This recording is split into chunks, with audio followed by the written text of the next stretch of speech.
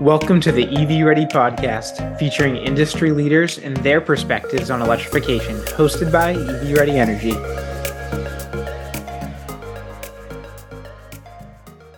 Hey everybody, welcome to the EV Ready podcast. Thanks for joining today, and I am honored to have on the podcast former ChargePoint CEO and current ChargePoint advisor, Pat Romano. Pat, thanks for joining. Chris, thanks for having me. I really appreciate you joining. When I was thinking about the type of people that I want to have on the podcast, there's probably like nobody that I've had more good conversations with, where we kind of go back and forth a little bit. And I love your personality and kind of your approach to a lot of these difficult conversations and questions. So thanks for taking the time. I appreciate it.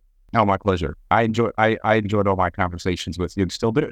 That we're getting to do this. Yeah, for sure. And I'm sure we're going to jump into a few conversations that we've had previously as well. So first question I had for you, you were ChargePoint CEO a few months ago, and everybody's curious what you're doing today. So tell us a little bit about your current situation. How are you spending your time? Well, like I said in the introduction, ChargePoint, I'm trying to work on things with the team there. And so I have a set of initiatives that the team there has got me involved in. So that's a big part of it. And obviously, I was in ChargePoint 13 years, almost 30 years. February, like first week February, we my 13th anniversary, so I'm 2 weeks shy of 13 years. And so, my affinity for that place will be unwavering forever. And it's not only the place, but the people. So whatever they need me to do, I'm going to do. And whatever they want me to stay out, I'll stay out because I'm not going to wear out because I respect and love the team there. And so that's one thing. What I'm also trying to do, and you know me quite well, I think your audience knows me probably very well personally at all, but I am a hopeless engineer. I'm just an engineer at everything. I don't know how my family or friends put up with me. I'm glad I have them. And so I am getting very organized about how I think about how I spend my time in the future. And I am coming to the conclusion that, I'm not done with operating roles in companies. So I'm going to pursue that carefully. And I want to pick well. Much like when I sold my previous company and took the job at ChargePoint, I made a decision then that's even more, I think, important now. I don't want to work in an endeavor that is not impactful beyond the financial return to investors of the company. Life's too short to have as big an impact as possible. Now, I don't want to sound tone deaf. Not everyone gets that.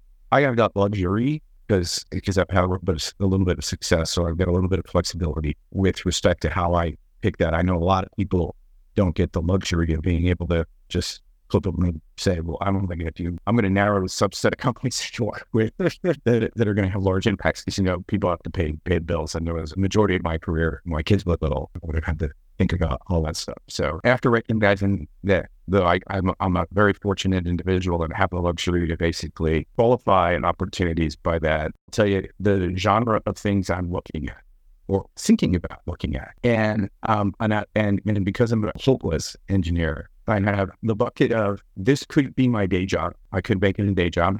And I don't want this to necessarily be my day job, but I want to be involved in it somehow.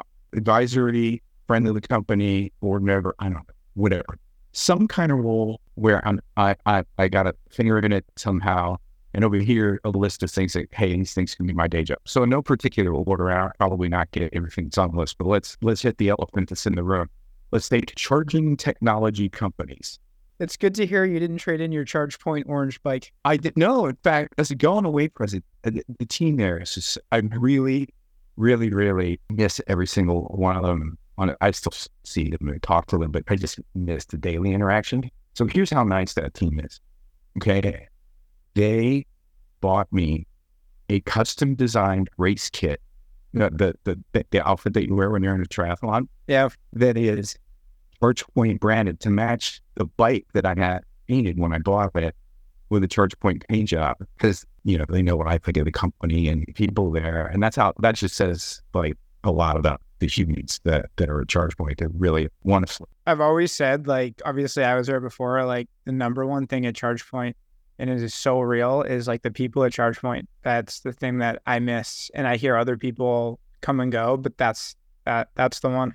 Yeah. So I don't know what we did right. I'd love to be able to bot, but I can't tell you what the formula is. But hard luck part, some kind of thing that we did. We have some awesome human beings, like people that if I got into a situation personally where I needed mental support or, just a shoulder to lean on or whatever, I know I can count a lot of people and they can count each other. So charging companies, I don't want to make my day job, and I would never do anything remotely competitive to ChargePoint, only because I got my baby there, right? And more importantly, I got a set of people that I, love and respect so much. I'm doing everything I can to make that entity, that wonderful place, as successful as possible. Complementary things to ChargePoint in the charging space, I probably wouldn't do. It's not on my day job priority list, but because I've been in charging for 13 years, but I stay involved as a advisor, board member, whatever. If those opportunities popped up, and I'm evaluating those things, but they have to be complementary to ChargePoint. They can't be competitive. I'm very interested in nuclear as part of the solution for the energy transition. I think renewables are only going to get us so far. If you do the math on how much storage you would need to make renewables solely the solution for decarbonization of our grid, you're not going to get there fast enough. And if you look at not only fission, which is incredibly advanced now relative to all the things that conjure all the bad things about nuclear, it's quite useful. And more importantly, there's a lot of really great advancements in fusion. And I've been talking to some folks in that industry. It's really amazing. And, it's been one of those things where people, I think, have said, it's been 15 years away for the last 50 years. Well, eventually you crack the last problem and it happens, and they're getting closer and closer, especially a lot of the great work that's being done now on container magnets. And so I'd like to be involved in somehow in that industry. So I think it's huge. And then I've got a soft spot for anything electric with respect to aviation. I'm an advisor to Levitate Capital, one of our largest investors. Michael Lentz has a fund specifically, looking at that stuff. And so that could be a day job, was aviation or drones, right? Either one. I have a close friend who's got a drone company. In fact, he and I started a two-water together, my last company, and working with him on his drone company right now, which is fascinating. It's just, and he is the best engineer that I know, and he's a pleasure to work. So there's stuff there. I think there's going to be a lot in the energy space that's applied. So if you look at some of the problems with that AI is going to generate, your brain consumes. This is an aside. Your brain consumes I think it's about 20% of your calories. It's in that range. It's a thought. Why it's relevant is AI is going to consume a lot of power, because think about what the human version that's trying to emulate is disproportionately consuming in terms of the energy necessary to keep you alive. If we're trying to emulate even a portion of that relative to what we're doing now in computing, it's going to just dwarf it. And the power consumption and just how we rethink, how do we literally power the data side is going to be, there's going to be a lot of tech and a lot of business models and a lot of creativity applied to that. So that's interesting to me.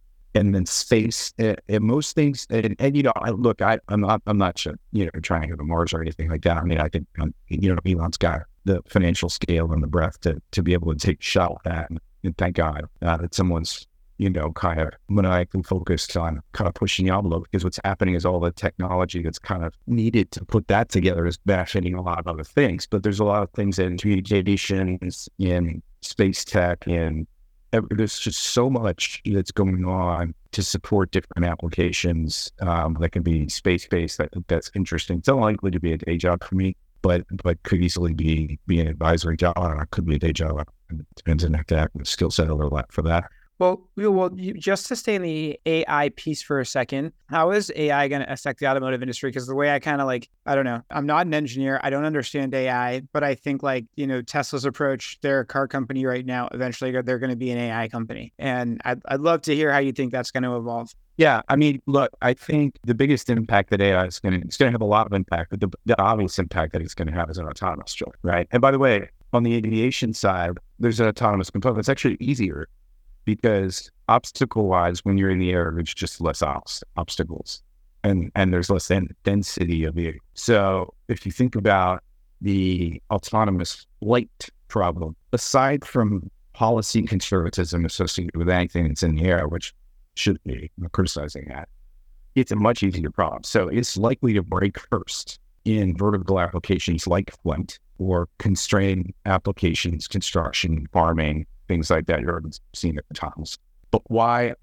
And so I think the breakthrough in some people's thinking associated with autonomous drive is that autonomous drive isn't about teaching an AI how to drive. That's a relatively simple thing. The hard thing about driving is not the driving. The hard thing about driving is the random set of circumstances that can impose themselves, itself, in front of a vehicle. And the vehicle has to be able to interpret it. I'll give you an example. When you pull up to a crosswalk, you're approaching a crosswalk and you're driving, there's no stop sign. Okay. So you're approaching a crosswalk and you see a person that's distracted looking at their phone step off the curb. You have a mental model because of your entire life leading up to the point where you got your driver's license. You have a mental model of a person because you are. And you're like, that person is looking at their phone and is likely distracted. So you have a mental model for the behavioral characteristics. Someone who maybe has been drinking too much, maybe is physically impaired, maybe is not paying attention. You see kids playing soccer in the front yard with no fence in the front yard, and they kick a ball that you know missed the last kid that's going to roll in front of your car. You anticipate that because of the knowledge in your brain about life and your circumstances, not about, I know how to make an unprotected left turn safely by reading stop signs and traffic lights. That ain't the hard part. The hard part is all other stuff. Animals, construction, random things going on in proximity of a vehicle that could impede it, that it has to anticipate. That's what drives the AI problem. So I think the shift in why, frankly, Tesla was able to get their humanoid robot up the curve to where it is relatively fast, by the way, is when you say, hey, wait a minute here, instead of creating an AI that knows how to drive, why don't you just create an AI and then teach it how to drive, right? The driving part's not the hard part. It's like, how long does it take a 16-year-old to learn how to pilot a vehicle? Not very long. Why? Because they circumstantially understand everything else around it. So that's, I think, going to be the big change that's going to advance the automotive field is the larger AI ecosystem is going to learn how to get bigger and bigger AIs that understand more and more human context, and then teaching those AIs, extending those AIs to learn how to drive a vehicle. That's a small increment because they already know everything else. And then the AI can basically expand its knowledge incrementally just to understand the piloting dynamics of the vehicle. So I think that's going to be, because there's a big system. I love the arguments about, do I need LiDAR? Do I need this? Do I need that? Do I need, here's the existence proof. It's very simple. You only need a single camera to drive a car. Your eyeballs aren't two cameras. Your eyeballs are a binocular camera because you get depth from stereopsis. You get depth perception because you have two eyes that have slightly off-angle view of the same thing. So you are interpreting. It's not like you're like a lizard where you could flip one eye to the left and one eye to the right. You can't make them two cameras. You can't do that. You have one camera. Your camera's mounted on a swivel, your net. You don't have 360-degree ability to rotate your net. I don't know what your field is, but if it's 180, you got pretty good net flexibility. So you can see that hemisphere in front of you, right? You're limited by your eye's resolution and your ability to deal with darkness. So you have all those limits, right, that are there. And then you have a limited flu rate or swivel rate on your head. You can only turn from the left to the right so fast because the musculature and the construction of the human body is what it is. And then what you have, so you can see behind you, is you have three mirrors. It's three mirrors, equivalent of having dynamic cameras that are pointed kind of to the side and behind to give you the other hemisphere that your neck can't turn to see that easily unless you literally reposition yourself in your seat. So what it says, it is one AI, your brain, and one camera on a swivel that has about 180 degrees worth of field of view that can't move instantly from one view to the next, but has a finite rate at which you can scan, and the ability using mirrors to see behind you. So you could argue that maybe you replace the mirrors with some additional cameras, but they're kind of natural replacements for each other. That's all it takes to drive a vehicle about as well as human. Here's the challenge. Augmenting the camera with a lot of sensors is basically putting a safety net around an AI that isn't fulsome enough to be able to handle the circumstances. That's the only reason we have all these other things. Now, we could use these other things to be then human. That would be great. So maybe we do. Maybe we have some radar or some LiDAR. And the reason is, hey, they fall to the ground, can't see out your windshield, would normally pull over and not go anywhere. Well, maybe the car could still drive in those circumstances. Awesome. That's wonderful. Why don't we just get back to how well a human could drive a car? That'd be a great starting point, and then we can go further. So that's primary how it's going to affect the auto industry. Here's the secondary thing. So I was out with my friend and had his drone company yesterday. They were working on a prototype, some really breakthrough cool stuff they used to do. So we were having a conversation about aerodynamic design. And I said, there's a lot of degrees of freedom. There's a lot of factors when you design a drone or car. Sounds like a machine learning problem. You could just basically say, hey, look, I could do a whole bunch of calculations and experiments that are point experiments based on a theory that I come up with, but change X and Y happens. Or I could just let the machine learning algorithm trial this stuff in a simulation environment kind of arbitrarily and see what the hell it comes out with. So now imagine active suspensions, aerodynamic design for the exterior of the car so it still looks nice and doesn't look like a teardryer, right? Because otherwise it's going to get a wing, and that's not very exciting. Positioning of the audio in the car and improvements in the audio environment and the entertainment aspects of the vehicle, all that sort of stuff. Driving assistance so you don't have to take your eyes, you don't make the text-to-speech really so bulletproof that it actually works. So you can ask it really open-ended.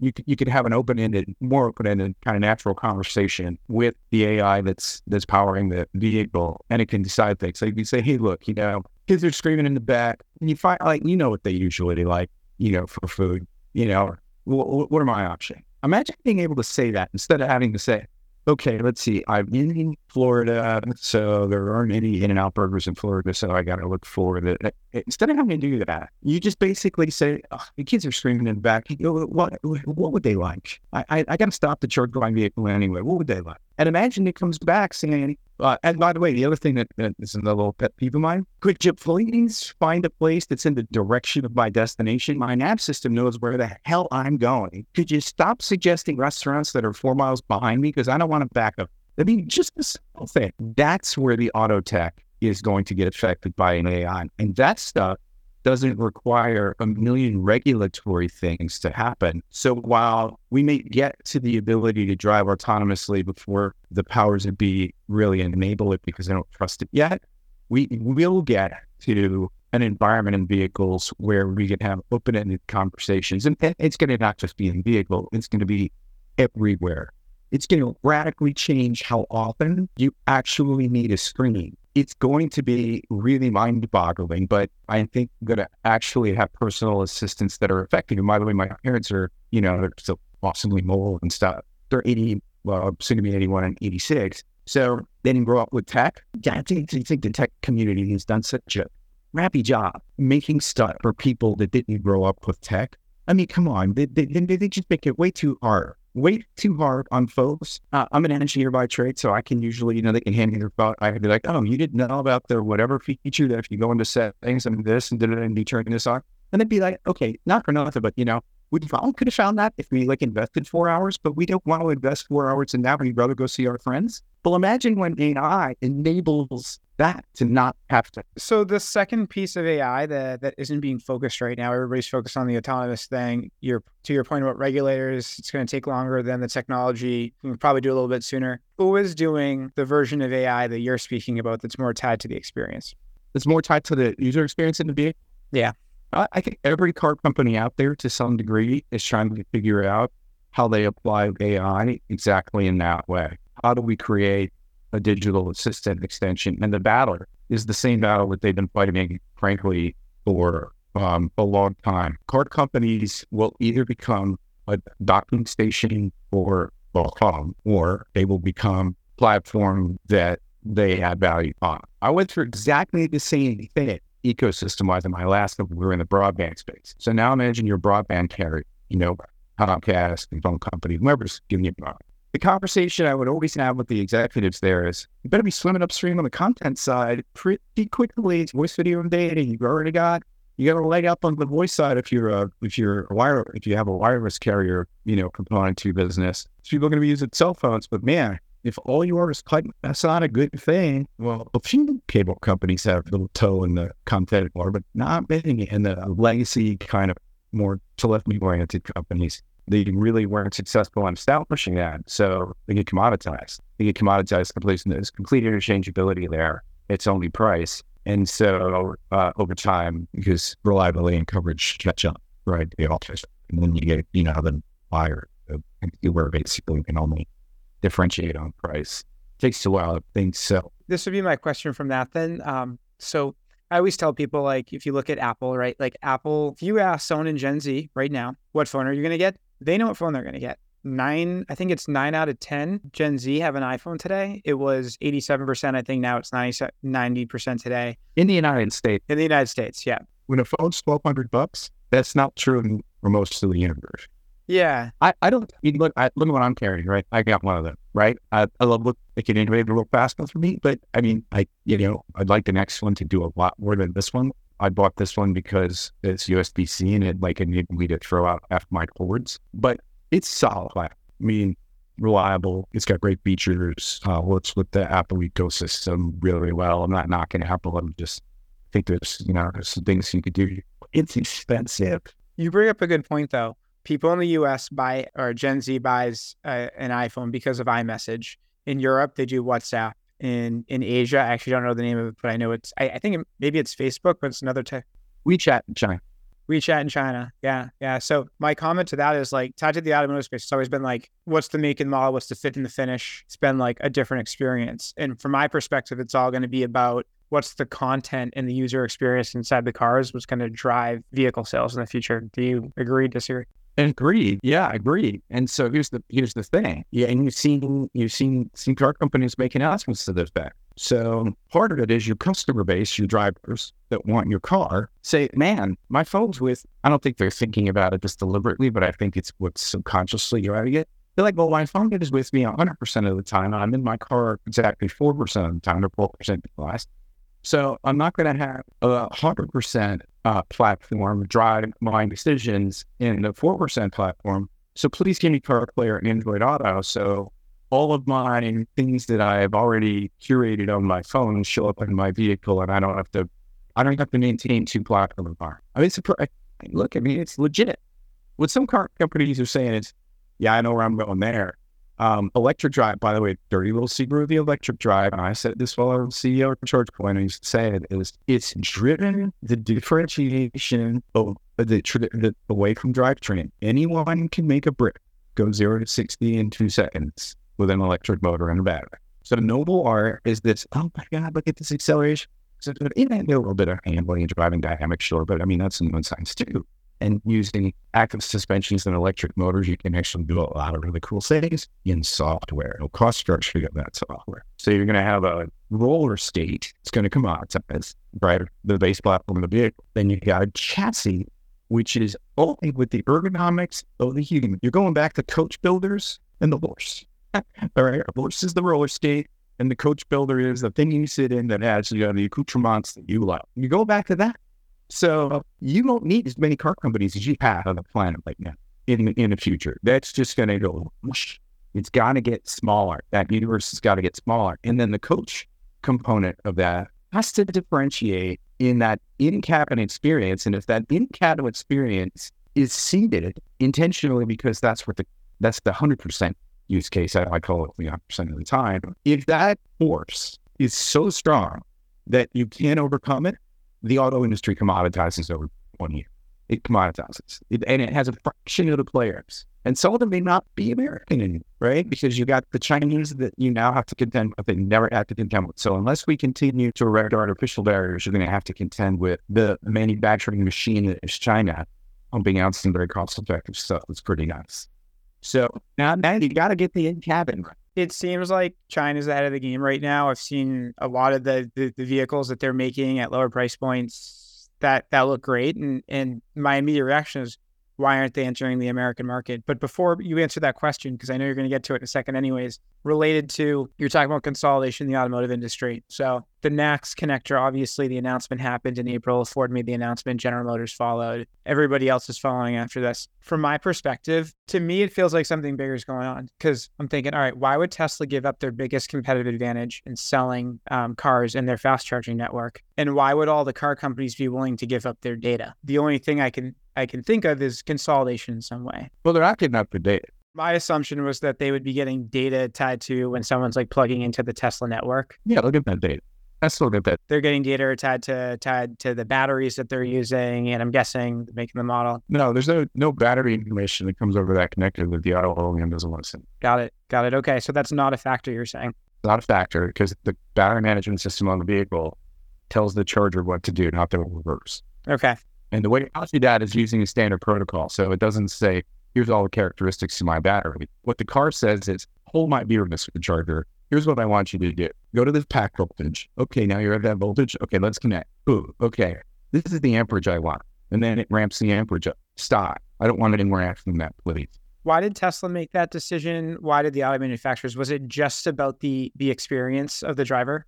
I have my theories, and I think they're based in a pretty logical decomposition. But I'll start with some humor. As you know, Rose, I love to some humor. Because in all jest, there is some truth, right? So what I've told people, you read articles and stuff, and it's like, go to a charge point, it's the current, and like, it's like, we put whatever connector on our charger that are on the goddamn cars. It's the tail wagging the dog, and we're tail in that one context. We're not dog. We can't drive the auto industry to a connector type. So first of all, I'm like, okay, really, guys? That's a reporter that's got, I don't know, no research or no real understanding of charging. I can say that now that I work for ChargePoint. Saying that way to the reporters back then, but that's what I think. Good timing for the podcast. It's reported. And so what I said to people when I used to work for ChargePoint is I said, this is a travesty. You're a big fan of a lot of regulation, but regulation for the good of mankind is kind of necessary. And in Europe, they said, sorry, car companies, you're all going to decide on one thing.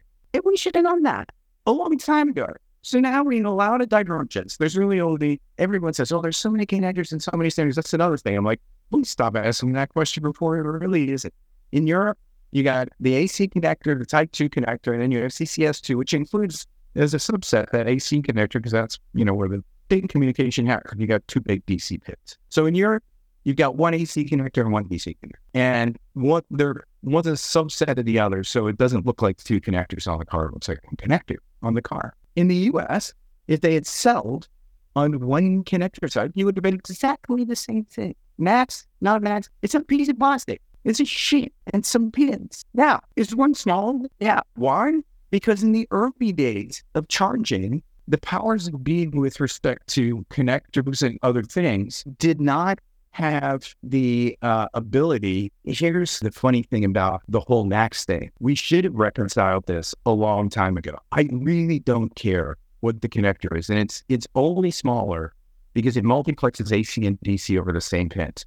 That's probably the right thing to do for connector size, okay? For long-term benefit of, not being as unwieldy. But the bottom line is you couldn't do that and get its safety certification in the early days of the industry. It wasn't something that was fully enabled. Now it is, okay? Largely because of the existence of that connector type and people get comfortable with software being a safety mechanism. So a long time ago, we should have made a decision as an industry, but we didn't. So the humor is what I always tell reporters, because I can't be this punchy when I'm dealing with a reporter, is I wanted to make a goddamn t-shirt when the NACS announcement came out that had a picture of a NACS connector and a picture of a CCS1 connector saying, no one really cares, just pick one because it's too big a pain in the ass to have two. Okay? Please just pick one. So we did. We picked one. Now the problem is we got all the other stuff out there where we have to have a million different kinds of solutions. So you don't have to put a hydra's worth of cables on a chargers, and then you have to deal with creative things on adapters and stuff like that to be able to make it all work in the transition period until we settle on NACS. Now, reasons for it. Funding. You can't get NEVI funding unless you can charge every car, and there are also a lot of other grant programs. So you can't get the funding to subsidize the expansion of charging without having the ability to charge every car. So that's driving number one. Okay. Number two, and this is a theory of mine, and I'm theorizing, is number two is if your long-term goal is that your cars will drive reliably, autonomously in a short period of time, a robo taxi business is what you transform your company into, or a big piece of it. And maybe in the interim stages, it's a way to effectively let your car gig when you're not using it. So you own the vehicle and you can sign it to a robo taxi platform when you're not using it, and then it's your car, you would drive yourself and drive itself autonomously, whatever, when you're not using it. So now you're funding the CapEx for the startup of a global autonomous network. Well, it's really important to basically have control of the charging network because now they're autonomous, right? And now they're being used a lot. You don't have to use a fast charger much if you're a consumer because you don't go outside the battery range that often, and you're topping up around kind of 300 mile range. It's fine for a vehicle forever because you put the battery in you put the money in the nicer seats are a lower price, going at 5-6 on a battery. That's just crazy town unless you want to reserve some for towing city or something. So when we get to about 300 real mile and we're only owning a car and using it 4% of the time and go on the Lake Tahoe or wherever you'd like to go ski or go to the beach or ski your down or whatever, 5-6 times a year, well, suddenly you don't access that fast charge network that often. You're accessing your fuel where you sleep and where you work and maybe a little bit around town. Incidentally, by the way, it's not all I'm needing that. The total fuel that's going into your vehicle, you burn about 4,500 kilowatt hours a year at 3 miles per kilowatt hour. And so the total cost at 12 cents a kilowatt hour, which is the national average, it's cheaper overnight in a lot of places in the United States now, is a little over $500. So the entire fuel load for your vehicle is an auto. Okay. So now the fraction that you're going to get for a long haul fuel ain't a big fraction. Also, it's a robo taxi fuel. Then it's using it all the time. So if you think your cars are going to become a robo taxi fleet, then you best have a leg in the charging network and the greater charging experience. Also, if you make energy and are hoping that regulatory wise, you're going to have VPPs out there that ultimately can be broadly deployed in the US right now. Regulatory pockets, you can't base it in the United States where you can have your house be part of a virtual power plant. But let's say eventually you can. It's nice to have a ready-made outlet. And now you got ready-made offtake for the energy, right? You can match supply and demand. You can do a lot of things. So that's why I think it's good for everybody, right? To basically be on one connector because it enables the expansion of charging, which I think happens to be aligned with the question you started with Tesla specifically, with Tesla's long-term goal of basically having a robo-taxi fleet and a play in energy is very much oriented. They have grid scale stuff, but very much oriented around home storage and solar. And so now if you're organizing VPPs and you have ready-made offtake, you get a lot of economic irons in the fire so you can kind of figure it all out. But for someone to actually make money purely on retailing energy at fast chargers for the general passenger car market, you're starting with 10 to 15% of the fuel. So 10 to 15% of 4,500 kilowatt hours is all you're going to dispense in that scenario. And so there, where you'd probably go with questions anyway, is why would anyone put one in? And why? No one makes money on retailing gas. It's like a grocery store. It's worse, actually. What they do is they make money on everything else, and the cross subsidies matter. Well, it turns out that it takes a little bit longer to charge a vehicle, and even if the battery could take it, the infrastructure, the utility grid scale infrastructure necessary is probably overwhelming for a very, very long time at any volume of sites.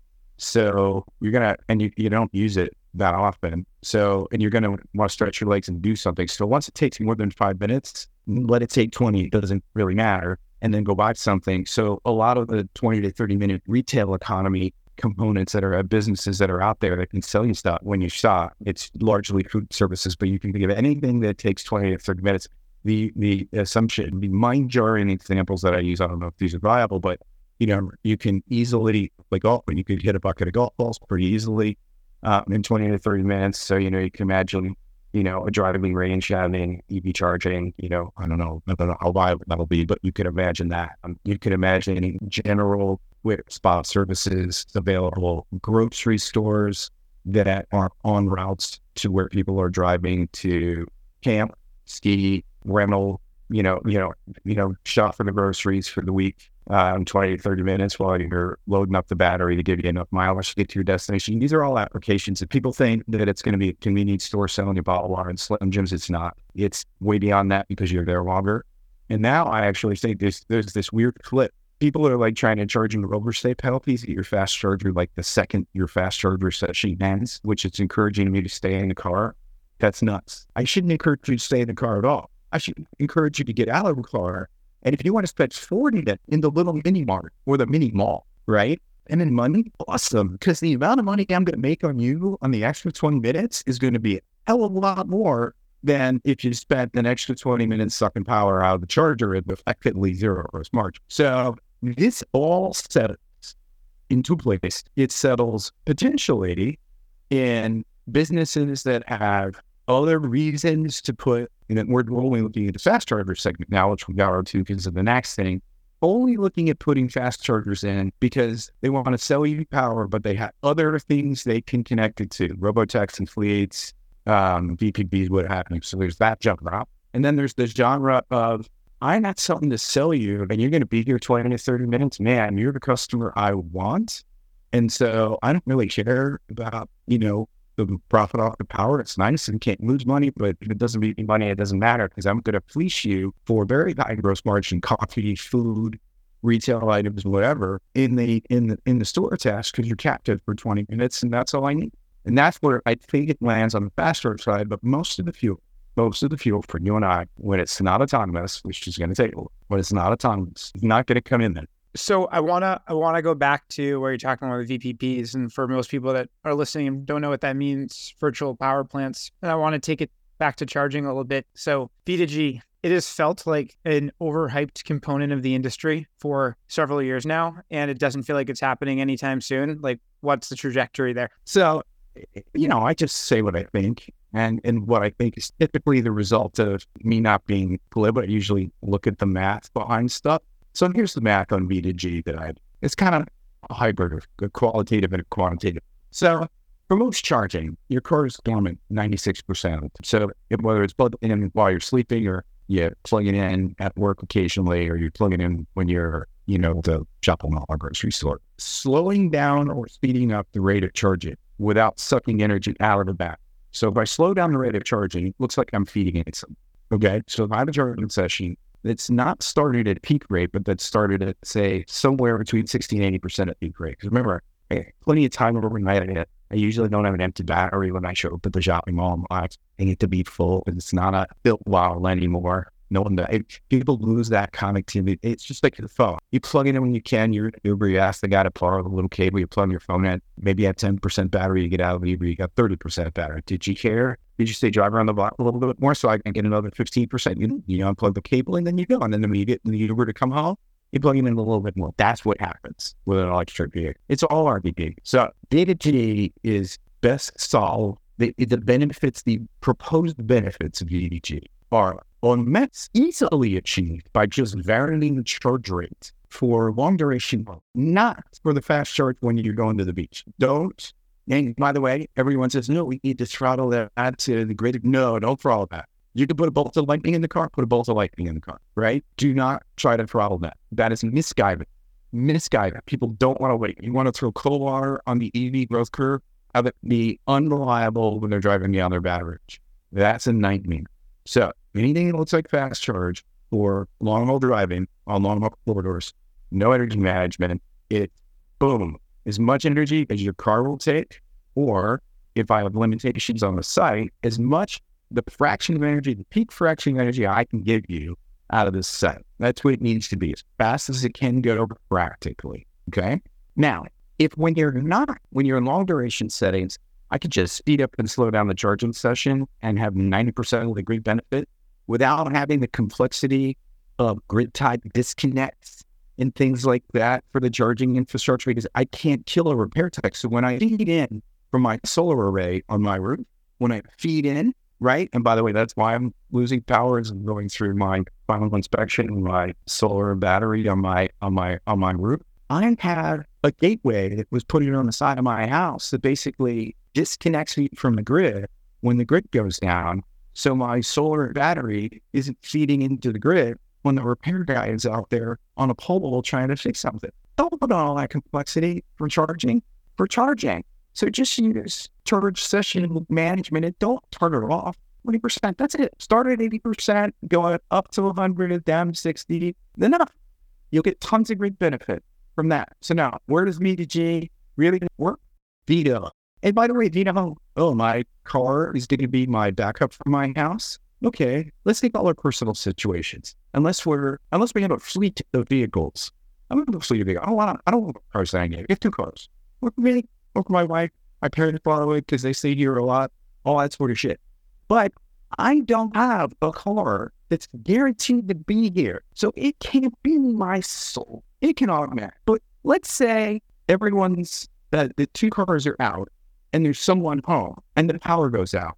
Let me change the application on you. Instead of speaking of it residentially, how about commercially, where 5 years from now, 40, across the United States, I know it already exists in California to some extent, 40% of, I'm going to give you a specific example, 40% of cars at a high school are electric, and employees of the school have an opportunity to, if the technology exists, plug into the school. What does that look like?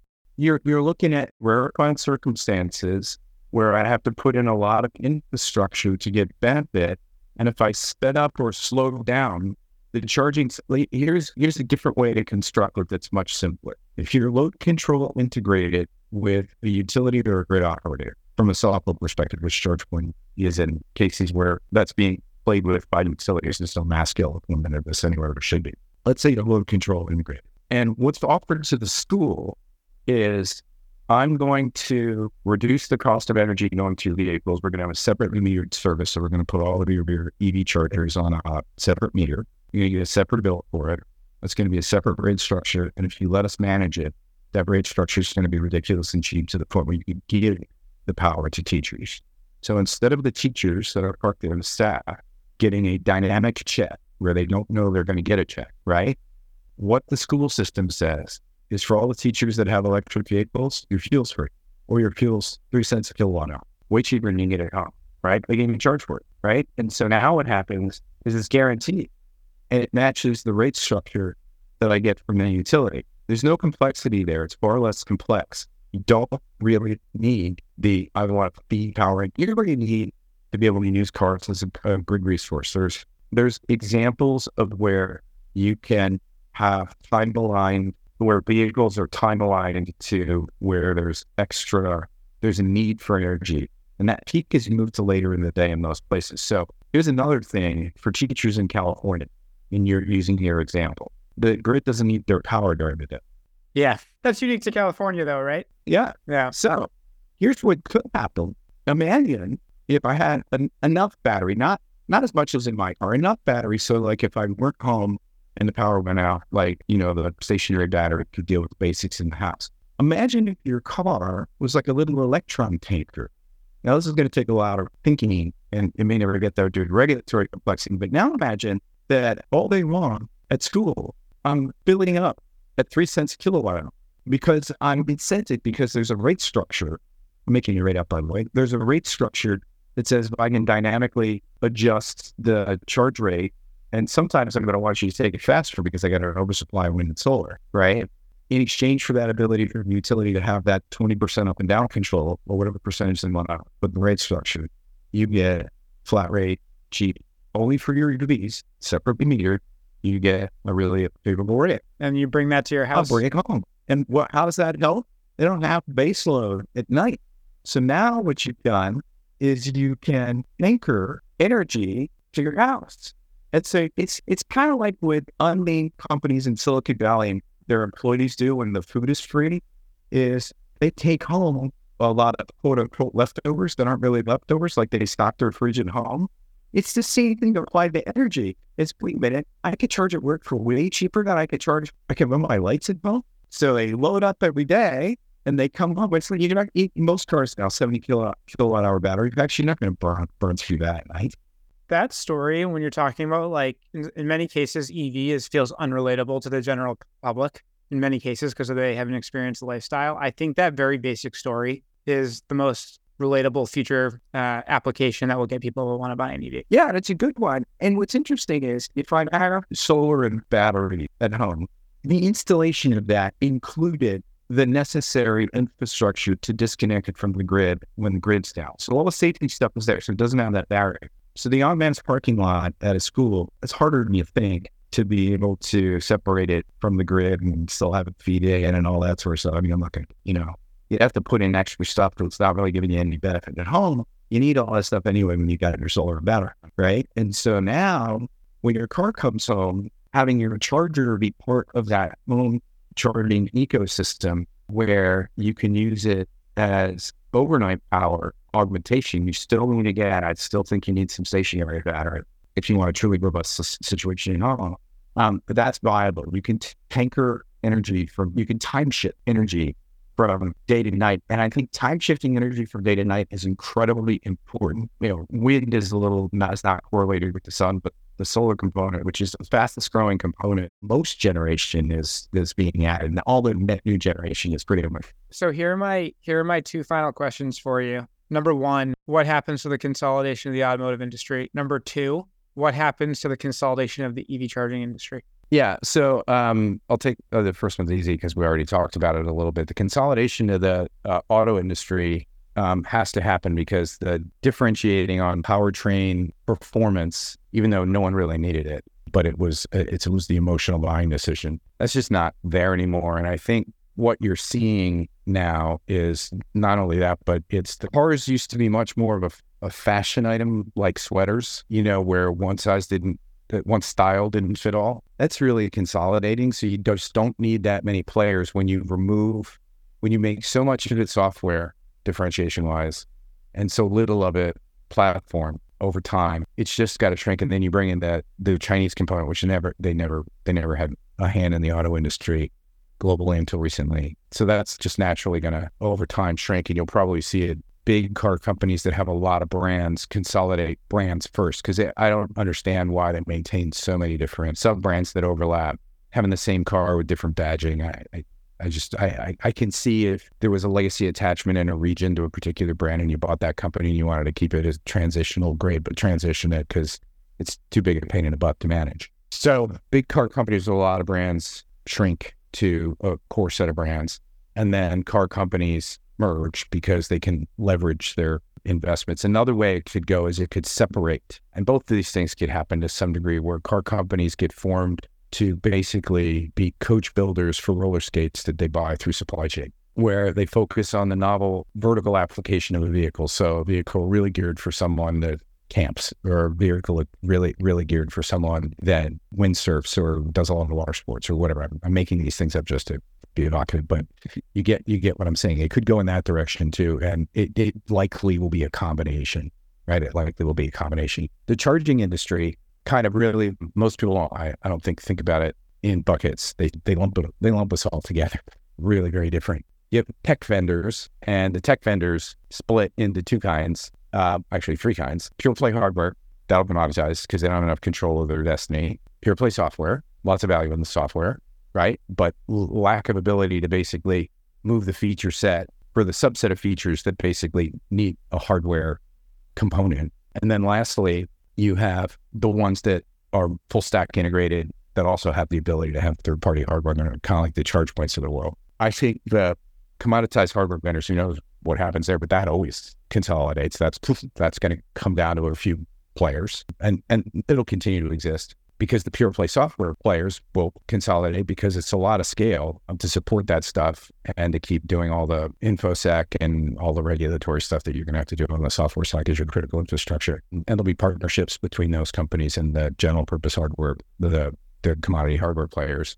And then you'll have the full stack integrated players that'll like ChargePoint, that'll service customers, I think, better. But I think another component that'll pop up are integrators that take the component companies and front end them.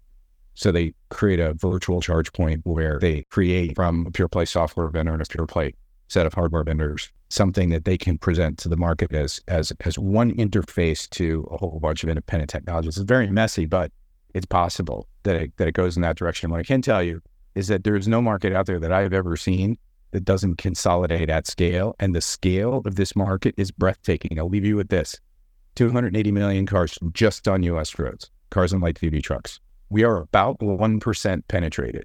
Look how big in revenue the companies are that are in the space with a 1% penetration of EVs. That's the TAM right now, 1% of the 280 million cars. Holy bejesus, when this thing gets to 10%, 20%, and it consolidates a little bit, because it's gotta, as it consolidates, oh my God. So this is what I think most investors are missing.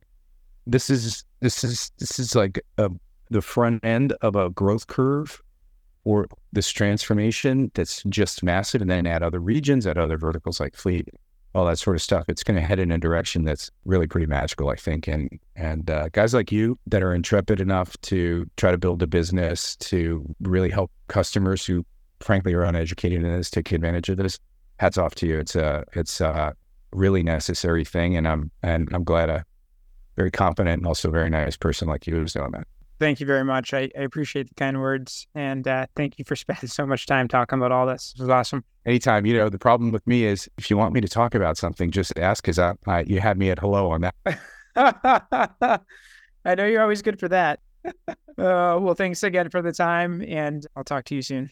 All right. Take care. Bye.